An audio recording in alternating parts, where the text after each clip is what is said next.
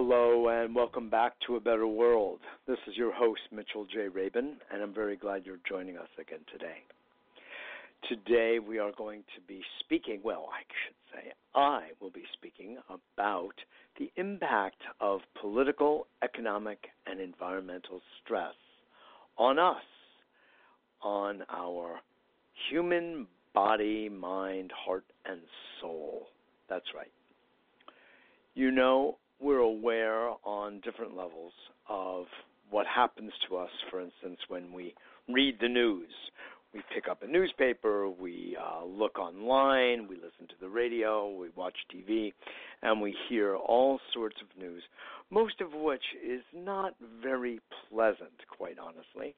Occasionally we get some pleasant news of heroes doing fantastic, spectacular things, saving babies from burning houses, and people just doing wonderful things for each other.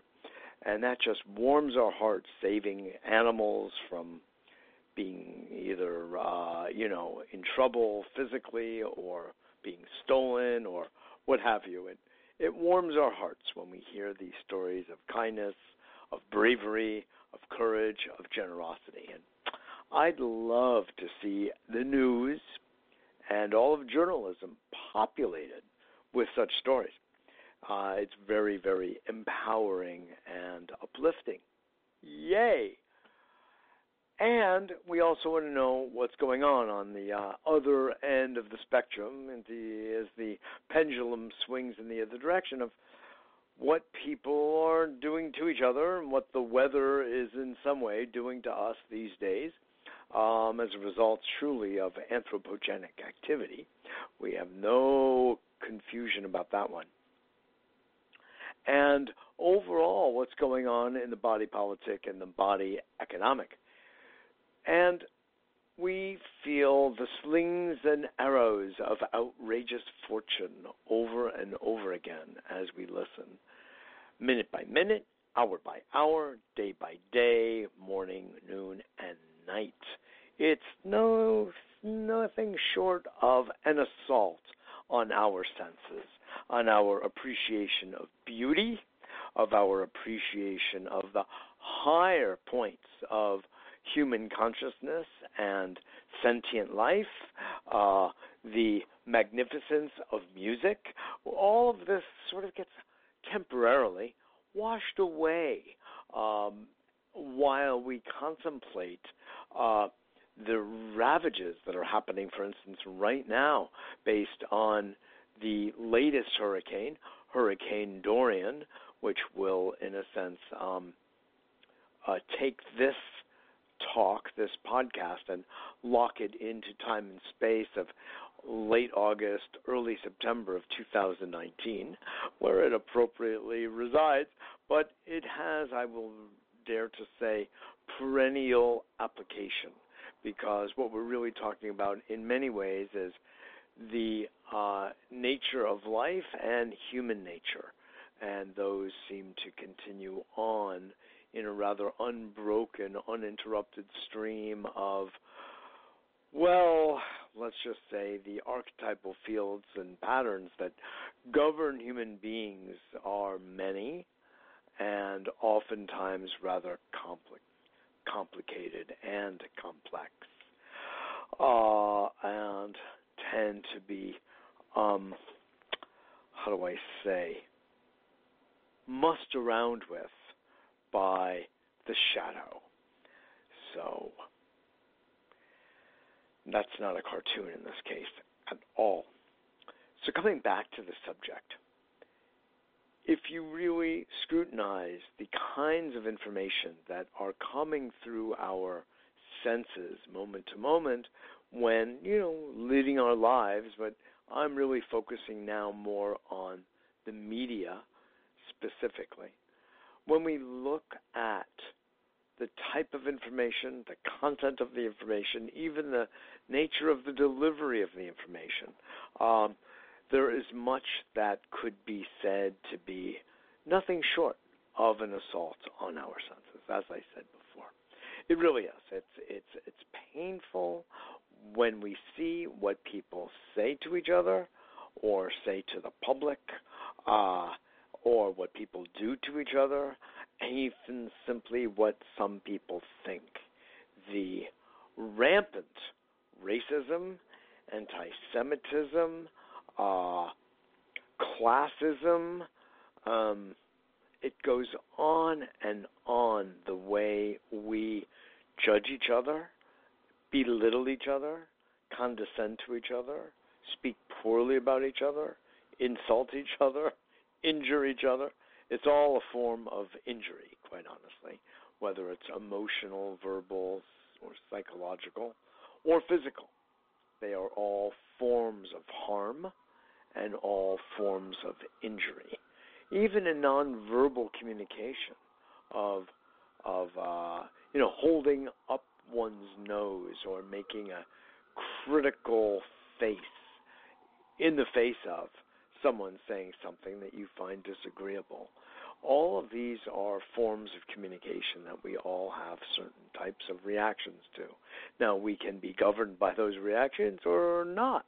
I would wager to say most are governed by them, but I will also wager to say that we don't have to be, that there is a level of self-governance, if you will, that can really shift the energy field that governs typical reactivity. We can work with it, and in a sense, we can rewire our neuronal network and connections.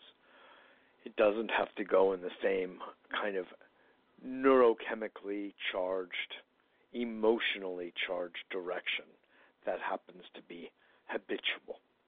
And that's big news, folks. That's important news. Maybe the best news of today's show, that we're not victim to these types of phenomena.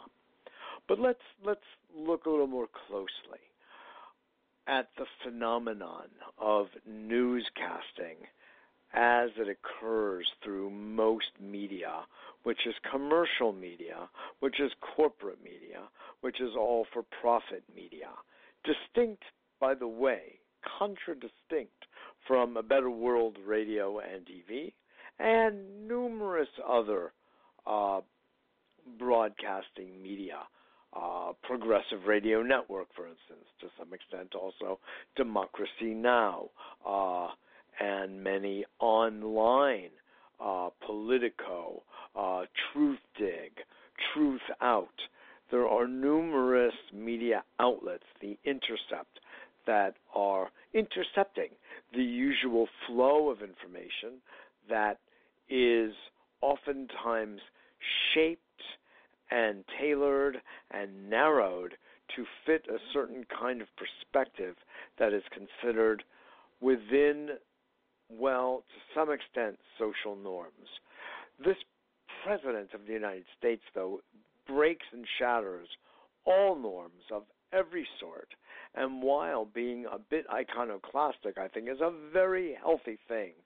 I'm going to also say that I think there are ways of doing it that are constructive and other ways of doing it that are very destructive. And it's the latter that I see us experiencing literally day by day, almost tweet by tweet. I mean, who ever heard of running a government by Twitter? I mean, it's insane. He doesn't really run the government. He just barks orders and hopes people listen. Sometimes they do and sometimes they don't. Thankfully, there are enough people in government in unelected positions that have been around for a long time, much longer than the elected officials. And what I think I see is many of them just don't even listen. They don't even look in his direction. His barks and commands are not within his jurisdiction to do, yet he does, and they just shrug their shoulders and go, thanks. Can I have another cup of coffee? Or what have you, and really pay him little heed and little mind. That's my reading of the field. It's not always the case, but it's largely the case. Plus, he forgets what he says. Plus, he doesn't care what he says. He's all for effect at the moment. He's all for headlines. He's also all for self-congratulation, and it is a problem. And so there's a bottom line here on the political effect and impact of stress on our systems. And that's this. When we are abused verbally, I don't have to tell you what kind of impact that would have on our immune system, on our mood, on our even circulation. It can drive up blood pressure. It can have us be outraged. It could drive anger. It can have all of these sort of downstream effects. But there's one in particular that I want to really bring to the foreground here, and that is the effect of incessant lying. Actually, even a single lie can have this effect depending on the context. And that is, well, I'm going to cite an example that goes way back into the days I was in graduate school studying psychology. And I seem to recall the work of a certain systems thinker, psychotherapist named Jay Haley, who made the observation in working with a family that when the parents lied, the child, knowing that it was a lie on some subconscious level, not consciously, started to have physiological reactions and mental emotional. In fact, it got to a point of causing what was considered a psychotic episode. Now, you could say that's extreme, and it is. I can't recreate here all of the conditions and variables and contexts that were in and populating that environment at the time in the story he was telling. But it was very interesting because he was talking about the family as a system. And there were several members of the family. It wasn't just a single child. And there was one what they referred to as identified patient, which is what brought the family into therapy in the first place. That child has a problem. We have several very well-adjusted, healthy children, but that child is a problem. Well, when the therapist listened to and tuned in to the dynamics of the family, they tried an experiment, as I recall. This is going back some years. And they changed the language of the parents from what was perceived by that patient, identified patient, the child, as a lie, and they inverted it. And they said, nope, that's not the case. This is the case, which was much more, by the way, congruent with the child's understanding of reality, perception of reality. And the child ceased the psychotic behavior / episode. Just like that. It stopped.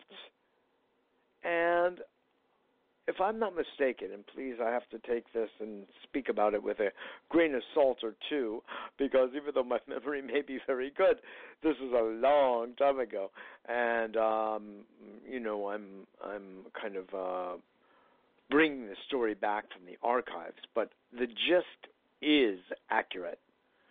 When they reinstituted the statement of what he perceived as a lie, he started to go into the psychotic symptomatology again.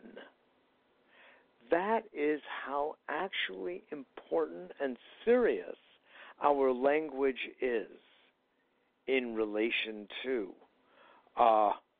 what we perceive. And so therefore it should not be underestimated, and it cannot be more heavily emphasized that what comes from above, from a position designated as having authority, speaks lies, deceptions, half-truths, stories that have no basis in reality. There is something that happens in the mass consciousness. There's something that happens literally in the body that signals to us something is off. There is an antennae that we have that perceives misinformation to varying extents, by the way, to varying extents. I'm going to suggest that there is a deep underlying intelligence, instinctive, that can pretty much tell if we're in danger, which is in the space of a lie, by the way, and someone who would lie could be deemed as dangerous, threatening, because if they're going to lie about this, what are they not going to lie about? And that has a threatening, endangering character to it. And we definitely see that here. One afternoon, this fellow is slapping tariffs on the Chinese, on the French, on anybody he's thinking about, the Mexicans. And the next day, he goes, I woke up on the other side of bed. I was feeling good. I had a little sex. Forget those tariffs. Not to mention maybe his economics advisors say, don't do that. You're upsetting the apple cart. You're throwing off the trade balance. I know what you're trying to do by changing the trade balance with China. And there is something laudable about that, by the way. But you can't do it in one shot, and you don't do it as a threat. You do it as a result of rational discussion and negotiation, so all parties can win. Unless your mode of operation is punitive, and then you're basically warlike and violent, and you are using economics as a military weapon. And that's not kosher, although it's done all the time. There's probably more warfare being done economically than there is militarily on the face of the planet. But just put that aside for the moment. Here is some level of warfare not being perceived as such. It's being perceived instead as just a trade war. But indeed, the word war is there. It's not a trade conflict. It's not a trade skirmish. It's not a trade disagreement. It's a war. And indeed, it has really, truly the characteristics of war, just without the guns and the bullets. So think about this. In light of that story I told of creating literally a psychotic episode in the face, in the presence of a perceived lie, we're being lied to literally dozens upon dozens upon dozens of times a day, including by not just our president, but by his cohorts and by the media itself. The media itself, indeed, including the largest papers and media networks of our time, are constantly framing the conversation in very specific, highly tailored ways to omit some very vital information and include information they want to craft their way. And it's usually corporatist in nature, and often it's patriotic in nature. Patriotic meaning a patriotism to the government that's not warranted. I'm not talking about a patriotism to, let's just say, a national ideal, although I'm not big on patriotism in any way, shape, or form, quite honestly. It's not a word that resonates with me whatsoever. But there are different types of patronage, if you will, and let's at least make that distinction. So from this point of view, the New York Times, CNN, MSNBC, Fox, of course, AON, whatever, OAN, whatever that thing is, they're, even BBC are levels of deception by means of framing the conversation in very specific ways.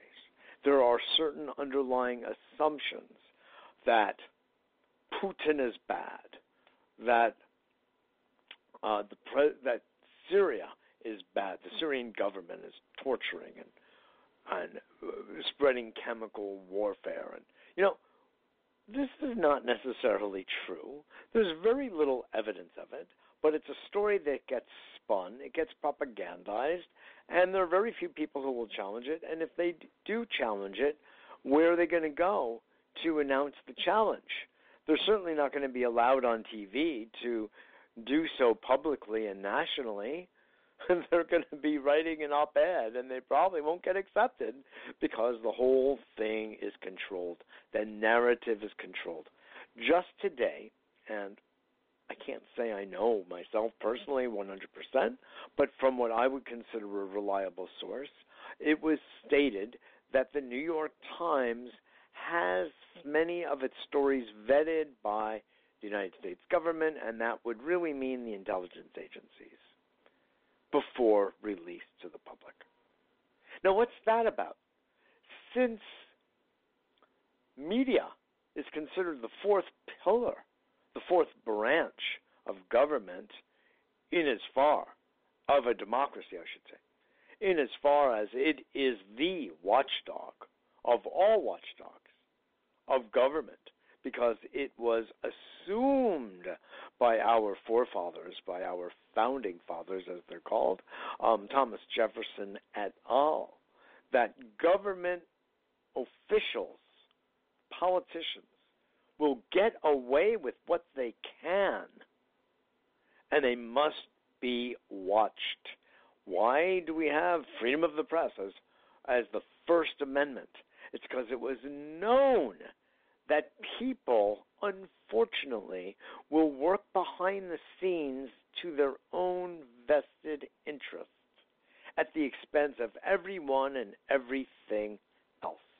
And you could actually say this is the core of our international problem. This is the psychological and emotional key and core issue, is trust. These folks, unfortunately, by and large, cannot be trusted.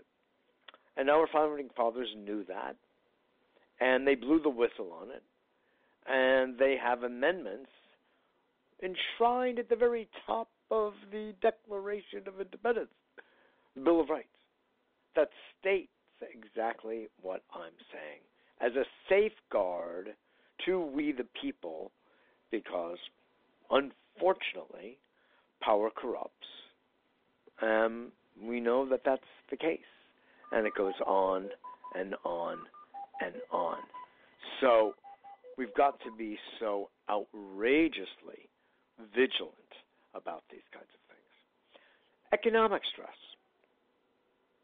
Economic stress is when the cards are not dealt fairly, where there are only a few people on top that have.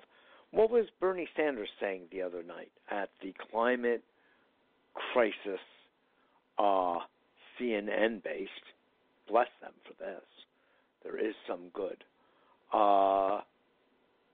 conference, in a sense, that they held just yesterday.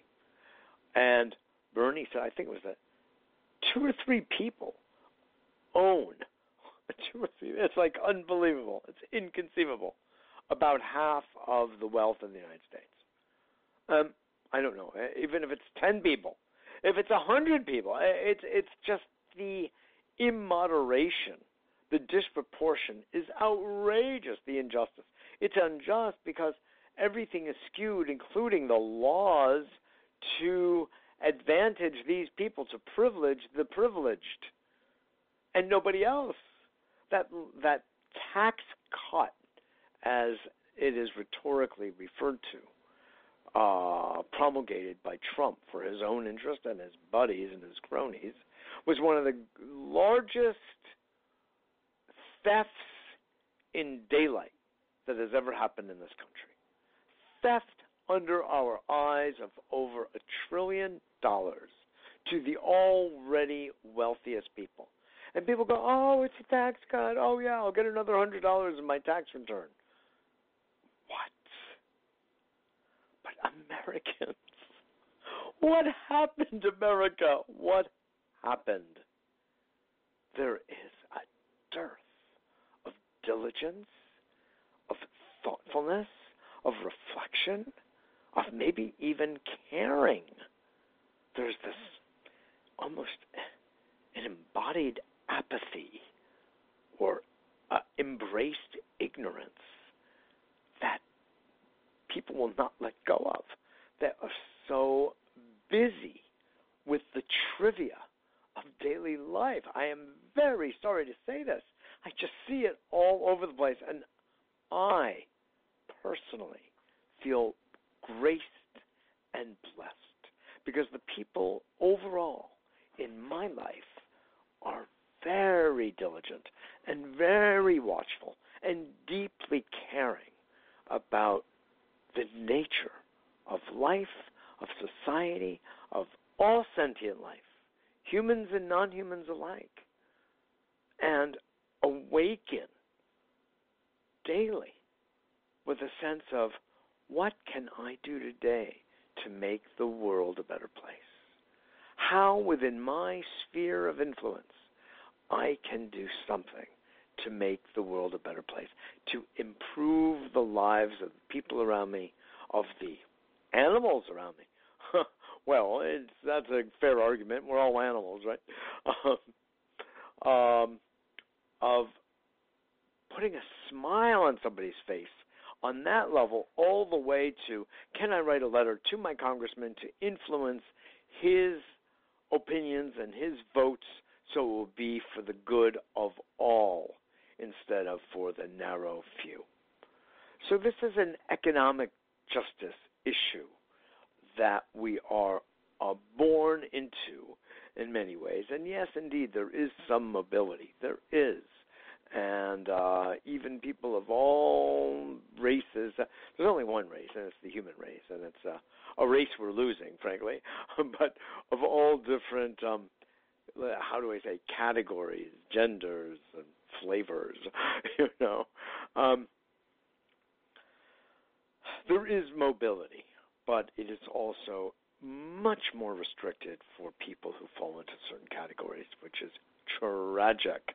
And we also know that is, of course, the white male is the most privileged, and then it goes downstream from there. And yes, there are brilliant exceptions, and I love it. But there's an overall tendency that we all know of, institutional genderism and racism. And yes, things have changed rather dramatically over the past 100 years, and there shouldn't be any residue from the past. Really, none, like zero. And yet there is a profound one, and that's just the way it is. So we, of course, have to do something about that, and we are trying.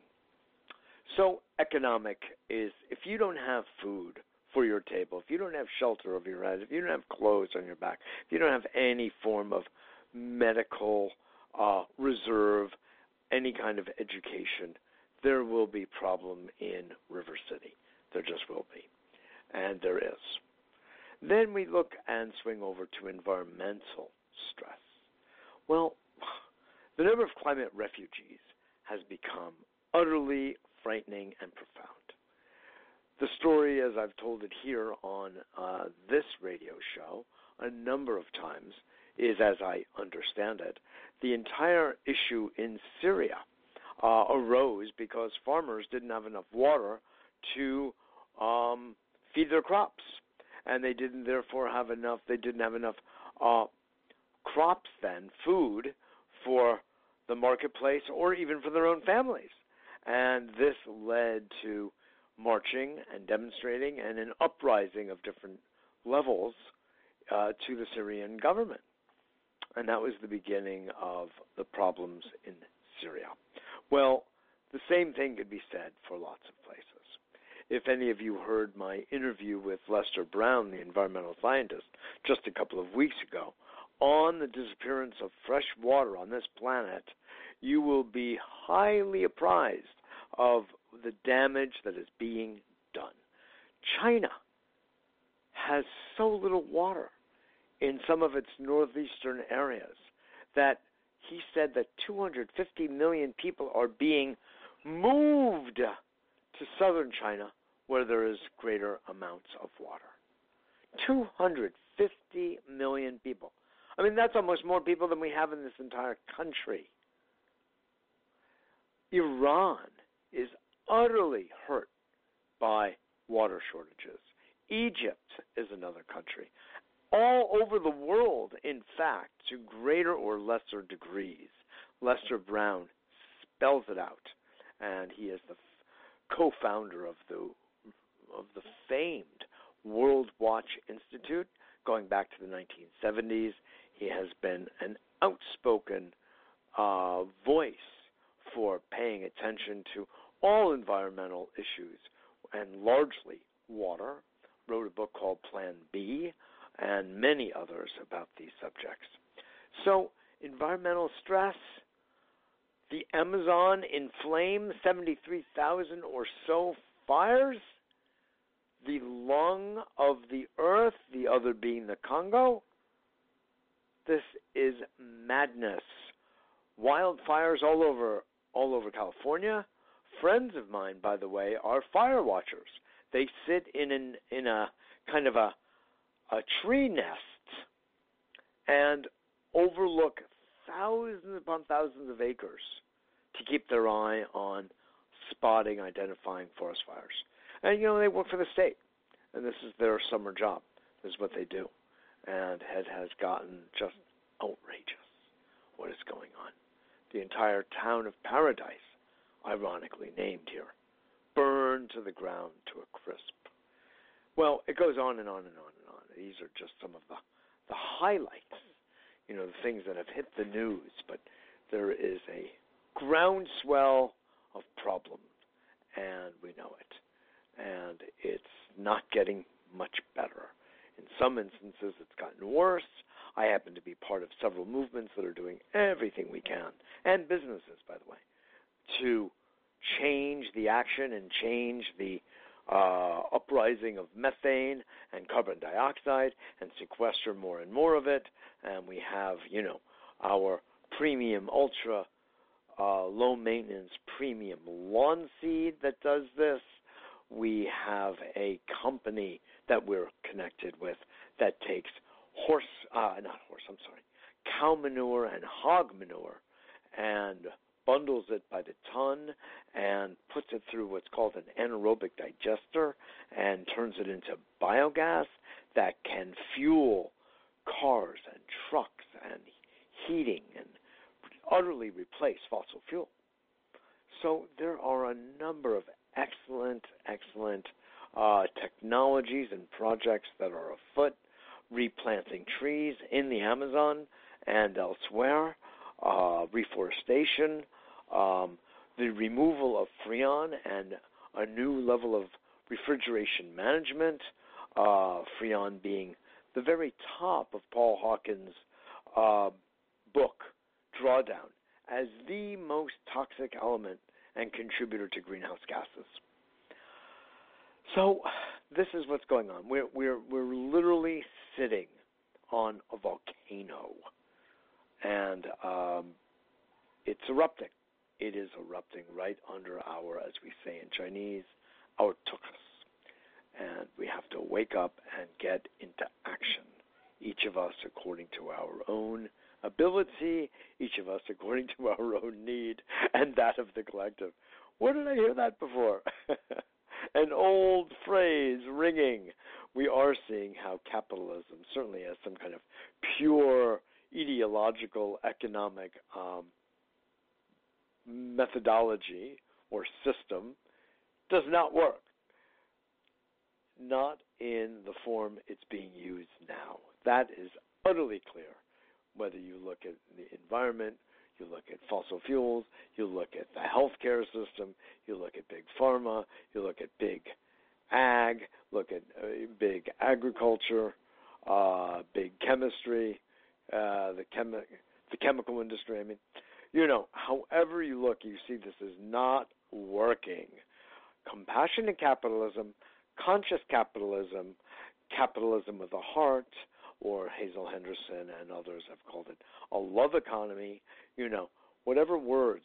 My interview with David Korten, which will be coming out soon, we did on Zoom just a week ago, of re-examining and reconfiguring the measurements, the metrics of an economy, which are way more like, what is the happiness quotient, what is the well-being quotient, not just the quantitative measurement of GDP. This is absurd in this 21st century. It's crazy. Since when did money become a god? Well, this is the kind of theme we have to disabuse ourselves of to get clear again and unaddict ourselves from the madness that has been raging like a wildfire across our nation and across our planet. In all societies have adopted our way of thinking and viewing, and everything is a race, and it's really not a race. It needs to be win-win. We know from neuroscience that cooperation and bonding through oxytocin is really what has kept us alive as a species. It hasn't been killing each other off in the thought attributed to Darwin, which is apparently not accurate at all, of survival of the fittest in that kind of dog-eat-dog kind of archetype. It's not it. It's because we know how to engage each other.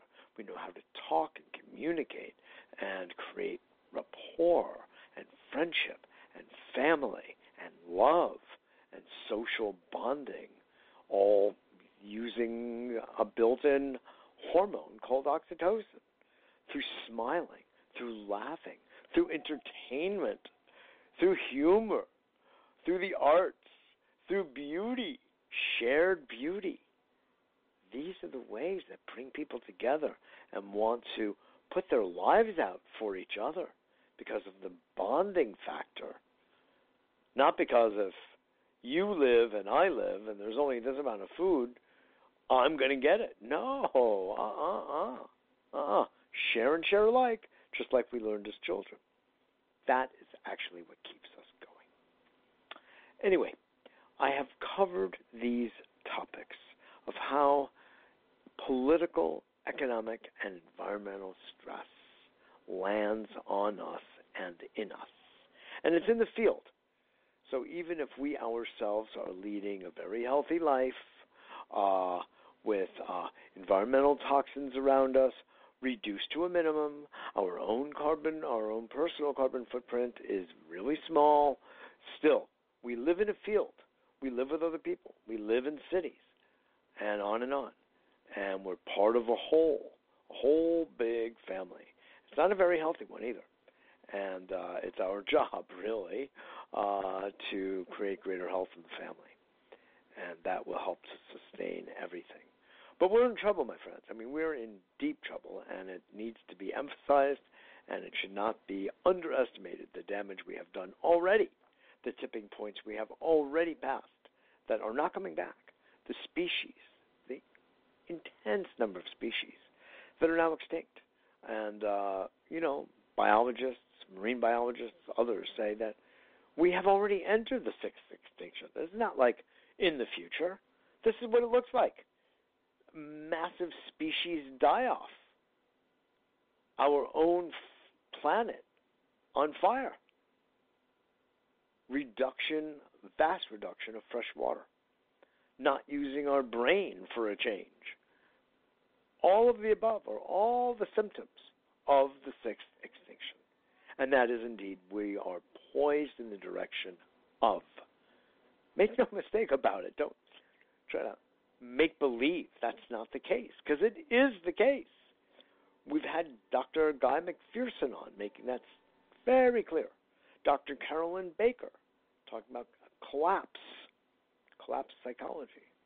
We've had Lester Brown on. We've had Paul Hawken on. We've had Catherine Wilkinson on, his co-author, co-editor of Drawdown.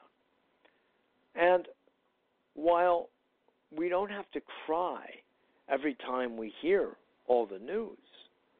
But we do want to get jettisoned into action. That's for sure. And there are many actions that we can take.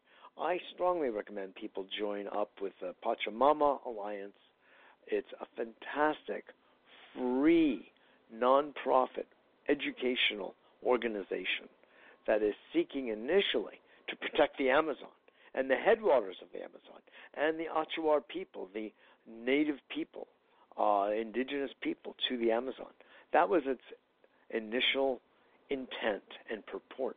But it has grown into a worldwide organization that is working on the level of individuals, families, corporations, communities, churches, synagogues, mosques, to educate people about, how do I put it, the nature of reality and how our world is burning up and how the integral nature of social, economic, political, and environmental justice actually forms one big weave.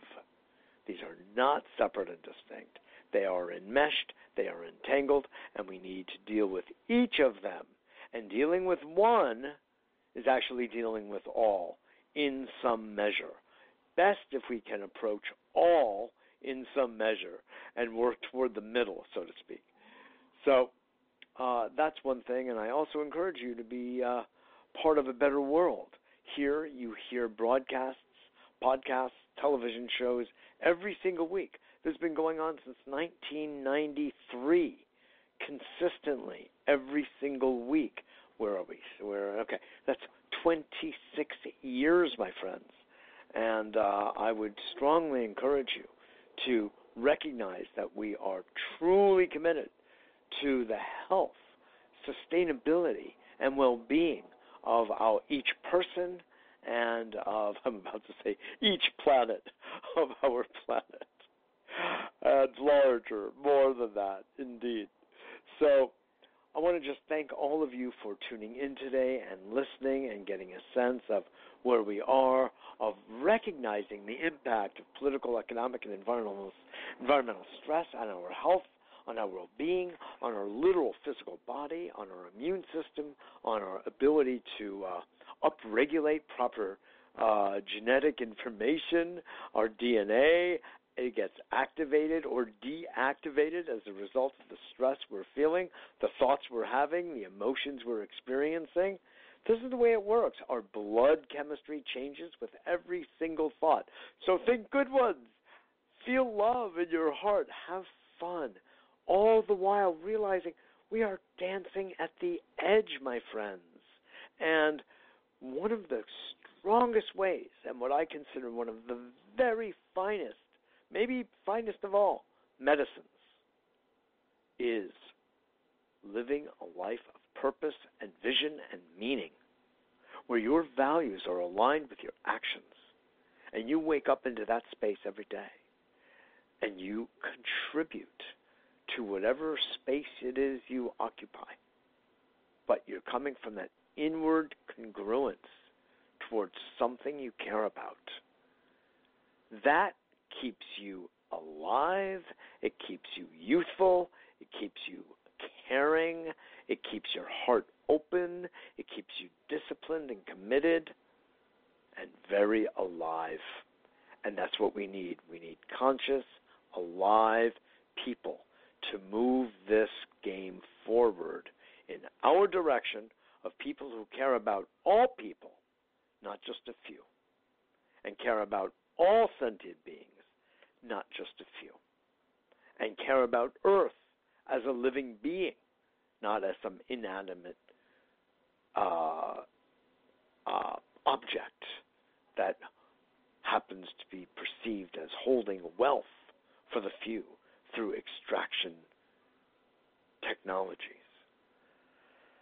What a way of thinking. What a sad way of thinking. If we were native people looking out at our beautiful planet, the trees and the birds and the flowers and the bees and everything, and to think of our beautiful Mother Earth, Pachamama, as a matter of dollars and cents, it just doesn't make sense. There's just no relationship David Corton was, beautifully articulate about that just the other day, and you will hear that interview in short order. It just doesn't reduce. It just doesn't make sense, and you see the deep, pathetic pathology underneath that kind of thinking. And that's not to denigrate the role of money in our society. No. That's not the point at all. If you think that that's what I'm saying, you're misconstruing. But this should be abundantly clear. People and planet before profit. And serving people and planet to make profit. Yeah, that's okay. In fact, that's good. Better that you do good and do well. That's good. Those are good values. That allows you to live and you to pay the rent and you to sustain you and your family, and it allows the world to benefit through eco-friendly, eco-sensitive, sustainable services, products, technologies, things of the marketplace. Fine. Moderate profit. No killing. Win, win, win. Everybody has to win. So on that note, we actually have a series of really quality products available through our website. We are building a new one. We have something called Products for a Better World. We have high-level organic nutritional supplements. We have mind-body stress management services.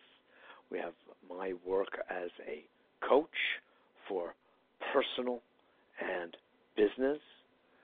We have energy balancing services, very sophisticated, very interesting services. I would invite you to visit our websites, www.abetterworld.tv, abetterworld.tv. If you received the newsletter already, that's fantastic. And if you don't, sign up for it. It's free. It only comes out once a week. You won't be bombarded at all. It announces who my guest is on the radio, if I have one, and who my guest is on TV, if I have one. And it has blogs, it has information in that newsletter that can be very valuable to you. And on the websites, abetterworld.tv and www.mitchellrabin.com, moi, MITCHELLRABIN.com, for some of the counseling and coaching services. And remember that we are a nonprofit, a 501c3, and if you are able to make a donation, that helps us stay afloat in an otherwise sinking world. It allows us to sustain. So I want to just thank you all again for tuning in. I know you've got a lot of places you could spend your time, and I'm thrilled and honored that you decide to spend time with us from all the different corners of the world, from Australia, New Zealand, and Taiwan. We've had people listen in from India, UK, Europe, South America, Mexico, South Africa, Philippines. Wonderful, just wonderful. So please tell your friends about what we're doing here at A Better World. Become part of the community and family, and I look forward to seeing you all next week.